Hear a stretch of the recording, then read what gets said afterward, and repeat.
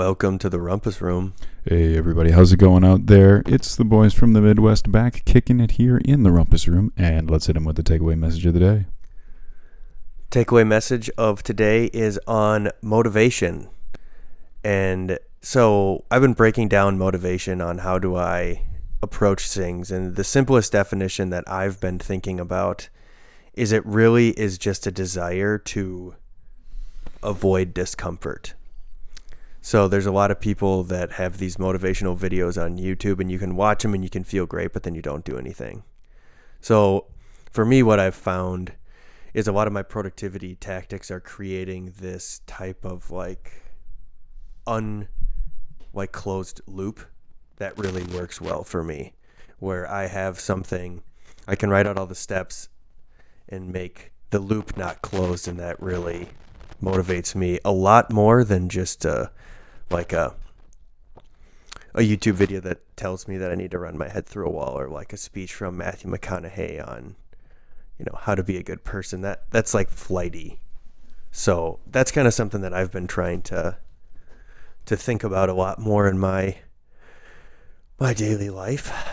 What do you mean when you say the motivation to close a loop? Are you talking about unfinished tasks? Yep. That should be the driver of your... Yep. So it creates discomfort in myself. I'm trying to create that discomfort because, a lot of people, why they are not motivated is like you can sit and watch Netflix all day and there's no real discomfort for you unless you create some type of discomfort. If you don't have any problems with your job, you feel pretty comfortable. If you don't have any major motivation, and it's funny because I was thinking about a conversation I had with a buddy, is he said, just wait till you have kids, man. You have never felt motivation until you have kids. Because he's like, you got another mouth to feed and it hits you in the face. Mm-hmm. Yeah, I believe it. Some have said that the greatest demotivating factor is comfort. Yeah. And if you live in squalor, you're much more motivated to get out and do something. The second that you become comfortable is definitely, it makes it harder to experience that struggle that can be used as the, sort of the tip of the spear to point yourself in the direction, or, to encourage yourself in the direction of action. For sure. And it's always this causing yourself pain versus how do you not, how do you appropriately balance yourself to motivate? Because you can beat yourself up, and that's a lot of motivation. The motivational tool I used to use was like I basically wasn't good enough, or I put my person, who I was on the line in order to get better, and I really got into the outcome of the event. So my ego was like way in sports. That was a big motivator. Is like I am good at sports. It's like that identity we talk about. That was a huge motivator, is because like if you're bad at sports and you do, that's a big motivator. So that worked a lot for me, but not the most long lasting way to live. There's immediate feedback in that situation, which is I got beat on that play. Totally different than your career, which is almost 100% delayed.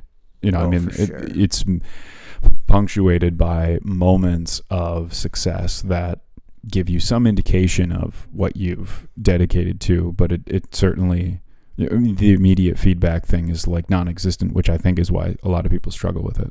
For sure. Especially, I think growing up, a lot of our friends, we all were sports guys. Like we all had that kind of immediacy of, and even like test taking and all that. We're just constantly reinforced by something immediate. And that's why I think people are like kind of obsessed with the performance review and the performance review process in companies. And I think people want that as a motivator, but it's really hard to motivate people on that, because I found that to be a very difficult process, because it's hard to get objective data that really matters, because it's so subjective. Sure. A lot of it is, and that's demotivating when you don't agree with the person that's.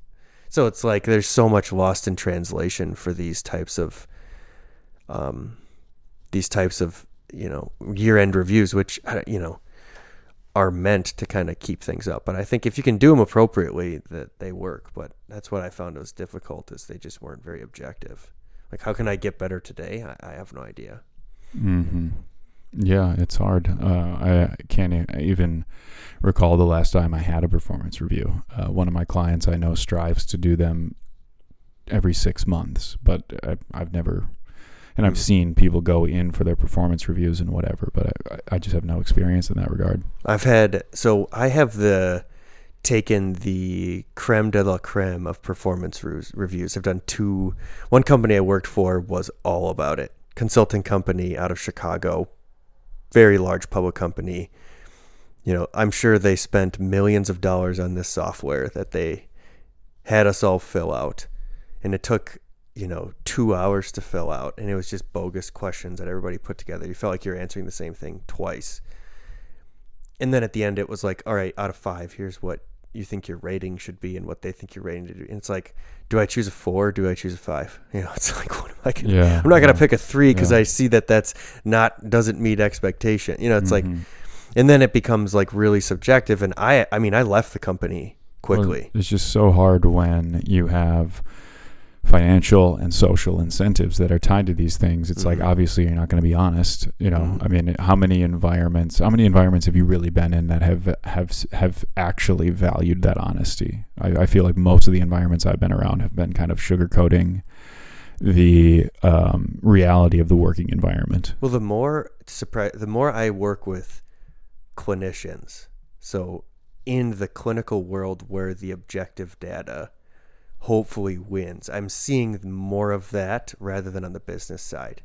Yeah. That comes with tons of complicating factors, but it's a lot easier to present a case to kind of a scientist clinician type rather than a business person who it's, your word versus mine type thing.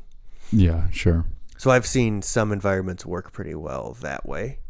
Well, the whole HR process, the performance review, is trying to take something that's largely subjective and turn it into an objective. Because unless you're a sales guy and your targets are to hit XYZ numbers, and you hit them or you don't, right? Yeah, or even executive, like company grows. These are the main things, and it's just like breaking it down is really difficult. And I read a really awesome book. It's called Plain Talk, and it's on how do you motivate employees with sharing in the profits. And so this guy was big on profit sharing because he said, it's really motivating to an employee to know that the CEO's compensation and your compensation, they all are from this number. And so he said they went through, and it was the steel industry. They had survived with, like 50 years when there was tons of turnover, and they never had one layoff. And so what they would do is just cut the compensation. And he said he was the first one to go. It's kind of the leaders eat last type thing. But I've been always really interested in that. And quite frankly, right now I'm thinking a lot about that just because, when I'm meeting with people, everybody wants stock options. Yeah. Yeah. Stock options are a percentage of the company. Well, that's the first thing they fly. And we've talked about this a lot, and it's a risk for everybody. You're getting into a different game when you're talking about that. And so it's difficult. Those conversations are always difficult. And I think every situation is different. So there's no like perfect answer that I found. That is, you give everybody options or you don't give anybody options. No, I have we've got some internal things. We've been like some laurels or just some kind of beliefs that we stand behind. And so we've made those pretty clear to the employees or the people that we talk to. But I think there's a lot of information out there that cause people to come in with expectations of kind of what they should, their value and what they should mean. And that's really hard to navigate, but early and often that's the best way to do it. You got some items on the list here. This sugar high fat. Yeah. So last week the older generation was giving it to the younger generation, and this time we're going to kind of give it back to the older generation. So there's this fallacy that I've been reading in this book that talks a lot about these two main things. The first one they've analyzed screen time. And, every older, what the theory was is, or the thing they proved was every older generation has thought this is the thing that's going to screw it up for the younger generation. Sure. So first it was education. Yeah. We're going to fill their heads and they're going to explode. Yep. Second was like the cars. Oh my gosh, it's going to be so easy for the younger generation. They're going to be so screwed up. And so there's all these separate examples. And what they talked about is now everybody's picking on screen time. Yeah. And they said that's a symptom of the problem. Which we are, as a society, notorious for treating the symptoms as opposed to the issues. But exactly. Continue. Yeah. Well, of course, that's just what you do. But I think that he really argued for. They looked at a ton of studies and did a meta study. So looked at every study possible and did a big one, and found that less than 2 hours a day of screen time is totally normal. And even it's not increased. Like once they get up to 5 hours, though, that's where it gets off.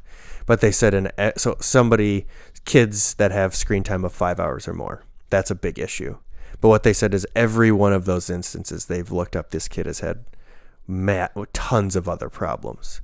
So what the kids are searching for, they're not getting in their daily life, and so that they go into the phone. The parents neglect the kids, or their educational system, thing is boring, or they don't have a social group or whatever. Mm-hmm. And then their behavior manifests in the obsession with screen time or video games or whatever. Video games. And they said video games is fascinating because like the biggest problem was Fortnite. So Fortnite, we talked about, I think we've heard our family members discuss a lot of issues, and what they said is Fortnite is a fascinating example because all kids want is to be autonomous, so to be able to make their own decisions, to be competent in something, and that's a big one for Fortnite. So kids that don't, and then social and rewarded is social. Like, that's the last. So they're the three kind of pillars, like a social connectedness, and so those are the three things that kids need. And they talked about how video games are solving those. So like a kid, and I'm thinking of like a young boy who isn't good at sports. He's not like a rock star in school. But, man, when he plays video games, he has a following. He feels like he can do what he wants. Video games do a great job of this challenge. So they challenge you and then they reward you. But they've optimized how to challenge people so you can gain massive competence and feel really like you're doing something. And so this is something they said is really important for kids. And if kids can't find it, anywhere, they're going to go online. And, that's why the internet is such a good thing, because parents can't control what happens online. So they can search whatever they want. They can form their own identity. And that's the autonomy part. And then again, the kind of underlying thing is they can form these social groups. So socially, they feel a part. Like you can join a Reddit sub-thread, and then you feel like, your identity is this type of person. So kind of giving it back to the older generation is, we're not as screwed up. Everybody's not as screwed up as we all think we are. Well, whenever I catch myself going down that road of being like, it was so much better when I was younger, I always try to calm myself, because I'm like, every old person has said that since the beginning of time for every single thing that's ever occurred. We have all grown up hearing that from every older person. So I try not to have that be the sentiment when I see, kids spending tons of time online. I bet it's a symptom. There is definitely a skill building component to video games. And the challenge ends up being, where does that skill building component interact with the outside world? Mm-hmm. Is there a parlay of that skill building component into something that is useful for either the individual or society as a whole? Because if there isn't, then it's just the sort of expression of existence, which is fine, but people don't pay you. You can't make a livelihood off of just existing in today's modern world. And how satisfying really is that? Like existing in terms of like moving forward to kind of that next level. I think that's something that I've been thinking a lot about is how do you participate with the world and find value for yourself individually. Mm-hmm. Yeah, certainly. I was speaking to some parents at a school district the other week about about when do you as a parent push your kid outside of their comfort zone and when do you back off. Mm-hmm. And it's a really challenging topic because video games is right there in there. Where do you set the boundaries? How do you set boundaries? When do you push back? Where do you push back? There's no rule book for any of this stuff, and which is why I think it was so hard for me to talk to these parents, because they were like, well, how do I talk to my kid about mental health? And I was like, well, I can only tell you my experience from the perspective of a child. And I asked them, what do you guys do? And they were all, I want to kind of say, looking for more concrete answers. And unfortunately, all we could give them was like more questions in which to ponder and more things to experiment with, which, let's say you have a kid who's playing 10 hours of video games a day. And he's developed this. I actually spoke with a parent that said their kid had developed a sleep disorder. He had insomnia now because he plays so much video games. Mm-hmm. Yeah, wakes up at 4 a.m. He can't get to sleep. Mm-hmm. So here's a 14-year-old or a 15-year-old who can't sleep because he's on the screen too much. That's a pretty blatant sign that you're on the edge of whatever. That's a lot of time. Yeah, I mean, sleep is a natural thing. So yeah. And when things get out of balance like that, I think that's the signal of that's the intervention time. That or the at least acknowledgement time. And they asked one of the guys said, I grew up in China and I sometimes didn't have food on the table, and I went to school and I got an education and I got a job and I moved to the United States, and now I work really effing hard because I know that it's hard to exist in the world, and my kid doesn't know that. And he was sort of mad that his child wasn't aware of the sacrifice that he had made to get to this position in life. And he was like, and now my kid's addicted to video games and I don't know what to do. Mm-hmm. And we were spitballing with how do you actually have somebody recognize why your intention is the way it is. Mm-hmm. So, for example, if you are to stop playing video games at a particular time, it's because we want you to get sleep, because we want you to study, because we want you to get a good job and whatever. But then when he as a parent says that, it doesn't mean anything to his kid, because his kid is like, well, there's going to be food on the table. I'm going to have a house to go to. That sense of urgency, that sense of motivation, I think is absent. So one conclusion we kind of came to was, well, you could introduce individuals or children to like shared goal setting. So yes, why do we want you to get all A's?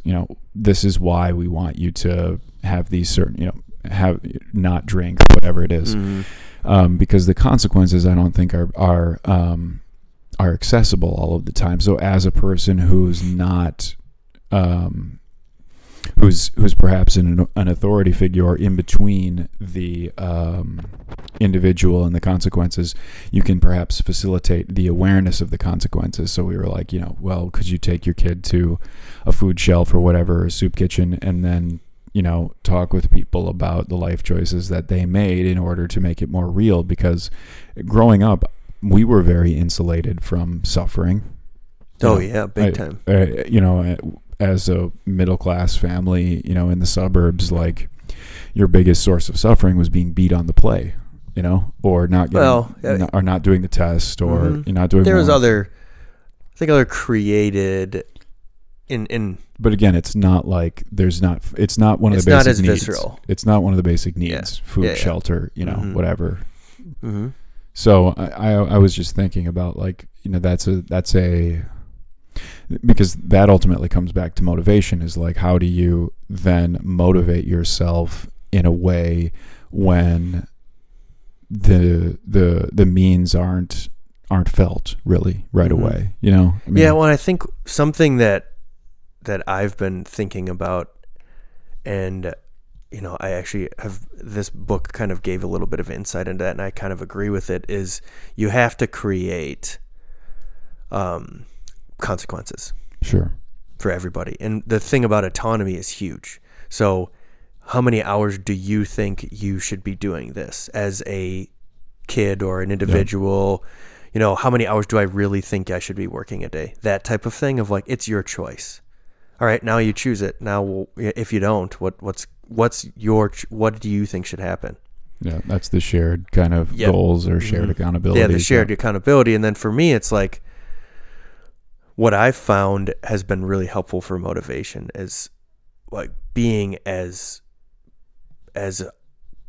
forward as possible, or like, for example, so I have scripted my entire day in a calendar. Every hour or 15 minutes is accounted for, because what I found is it doesn't give me a lot of outs. But when you have flexibility and freedom, it's a lot easier to just kind of meander and read and do things that aren't necessarily productive. And it talks about, you know, how do you choose which things, but that has really helped me understand kind of when am I actually doing what I want to, what I say I'm doing. And I think that's been really, really helpful for me from a motivation standpoint. It's like, man, I'm not doing what I set out to do every day. Mm-hmm. Or this is where I'm getting caught up, but it's just more information for me to do. And so I think that would be helpful for somebody, is to just say, hey, you know, we have a timer on, and this is kind of you and over, and this is the consequence, and then sticking with the consequence. You know, I think that's something our parents did a pretty good job of, is when we crossed the line, we knew we crossed the line. Well, that is a major principle of EOS, the entrepreneurial operating system, where everybody creates quarterly goals, and then you say if you're on track or off track, and it's kind of like the shared accountability in terms of, you know, your manager reviews them and makes sure that they're stretch goals but accomplishable and all that stuff. I think it's a good framework for positioning an organization, so that you know, as you think about accountability and employees and stuff, EOS is worth a read. There's a lot of stuff that doesn't apply, but I do like the particular quarterly goals setting. So I've read that book too, and it was recommended to me by another kind of entrepreneurial type, actually a small business person, and they said it really helped get everybody on the same page of, this is the direction we're going. And if you don't have that kind of rudder in the water, you're going to just be off all the time. And I think personally I've tried to do that a little more, of what are my kind of key things I'm focusing on for, you know, the next 6 months, 3 months, and then how do I get there and back into it a little more, which everybody talks about goal setting all the time. I mean, this is like, well, and it's becoming that time of year too, where people make the New Year's resolution thing. Were you ever much of a New Year's resolver? No. Neither was I. I just hated the practice, because for me, it's like I just never found it to be helpful. It just wasn't really instilled in us, and it's like, it's kind of it's an emotional decision rather than like something that you actually commit to and do. And any sort of those obligatory sort like self-improvement tropes, I'm always kind of a rejection of it, because it's like, if I really wanted to, you know, lose weight or do the meditation or whatever, I wouldn't need the effing New Year to be like the motivator. It'd be doing it now. Yeah, exactly. Like I made the commitment today. Yeah. And if I haven't made the commitment today, maybe it's a time to actually make that commitment. But it's like, if you really read about habits, you should be like, if you really want to do a New Year's resolution, resolve to read books about habits and to like actually form habits. And there's tons of amazing stuff out there about how to maintain habits and how do you actually build those and then get better. And so I think, you know, if anybody's looking for a resolution, instead of being like, I'm going to lose weight, it's like, I'm going to learn how to make a habit and then try to, because I think that's been something I've learned. That would be an interesting New Year's resolution, which would be like, I'm going to learn, you know, I'm going to read 4 books about, if you wanted to lose weight, for example, I'm going to read 4 books about nutrition every quarter. Like, that's totally different than I'm going to, you know, lose 5 pounds, because you're not, that's again, the focus of the symptom versus like compounding the issue, or the lack thereof, which I think like as a society, we just are.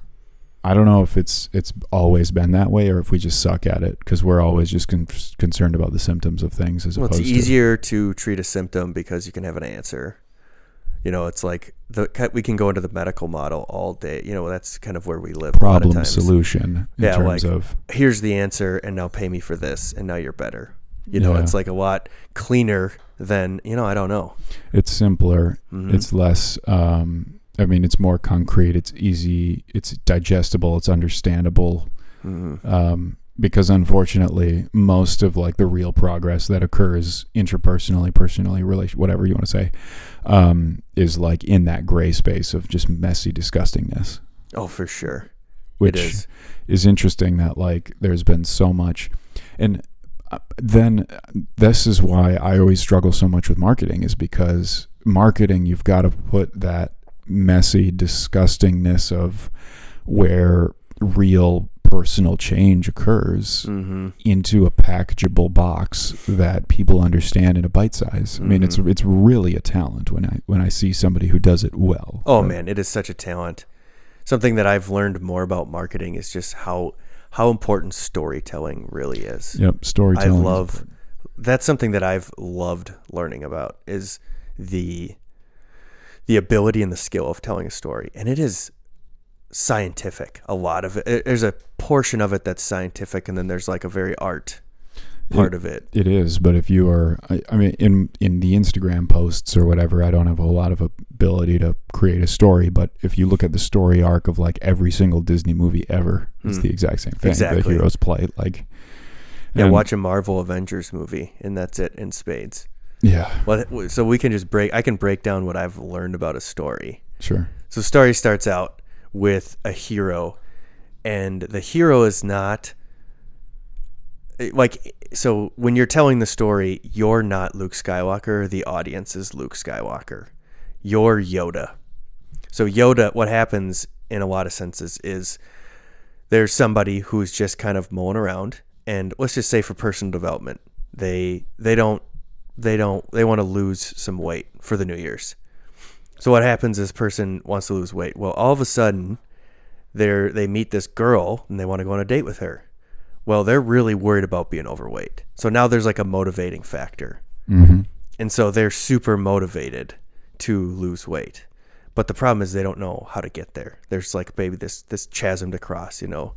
Well, the Death Star is going to come in, and, you know, so what happens is then they meet like a clan or somebody like Yoda that tells them what to do. And a lot of marketing is acting like Yoda, like, we'll help you get to your We'll help goals. you cross the chasm. Yeah. I'm Yoda. I've done this before. Come on. If you do this, then you'll get this. And so what happens is there is always two failures. There's one big one that happens right away. Then there's another one. And then which makes succeed. The individual second guess their abilities. There's always, and then they have to come back and overcome it. Always a chance. There's always a huge time period where they are like, they basically are going to quit, and everybody's like, don't quit, no. And then people give up, but then they don't give up. And then sometimes the Yoda comes in and says like, here's the final word of like, encouragement. Boom, get on the road, you know, go back and go to Lifetime Fitness. Not sponsored by Lifetime Fitness, but go. So then they conquer the goal, they attain all that they want to attain in success, and you feel like you're Yoda, or you feel like you're Luke Skywalker. And so you've lost all the weight, you have gone through these two things. And what's funny is people have tried to not do this model. So they've tried one pain point, not enough, people don't get interested. They've tried three failures, people get bored and are just like, oh my gosh, this is too much. So they've settled on two failures. Yep, two failures. And they said it's funny because like indie films always come out and try to break the model and just can't do it. Never work. Yeah, they never work. And they said the model is so. And what they said was interesting is how some of the data scientists had studied is they actually just looked at what movies were the most popular over the longest period of time and what characteristics of those movies. So instead of trying to predict with a model, they just looked at which ones were successful. Sure, identify the patterns. Yeah. And so they said like Star Wars and all these movies have fit like the long-standing movies. You know, maybe there's one that comes and does well and you like the story and whatever, but it doesn't have a lasting impact. Mm-hmm. So I've read a lot about stories, and I really enjoy kind of the storytelling aspect of things. Mm-hmm. Mm-hmm. And in dealing with marketing, you got to know, because like stories motivate people way more. And you know, I can kind of continue on that. One last point is, so marketing, there's like a decision making. How do you motivate people to make a decision? Mm-hmm. So what this book Switch by the Dan and Chip Heath talks about there, everybody is basically like a rider, and there's an elephant and a rider. Your emotional side is the elephant. Mm-hmm. So, and the rider is the logical side. So that's the side we all think we are, is the rider. But really, there's this huge ass elephant that we're riding. So we will not make a decision if our emotional side does not agree with it. It's like losing weight. If we emotionally are not convinced, if there's not enough work, we're just going to keep sitting watching Netflix all day. Mm-hmm. You know, if we're not emotionally invested. And so there are tons of ways to motivate people emotionally to really get behind things. So that's like a really key part. And again, it goes back to kind of the start of that discomfort. You make people feel like the discomfort, or make yourself feel that discomfort. So. Well, that's all we got for you today, folks. Tune in next week when we'll be back kicking it here in the Rumpus Room.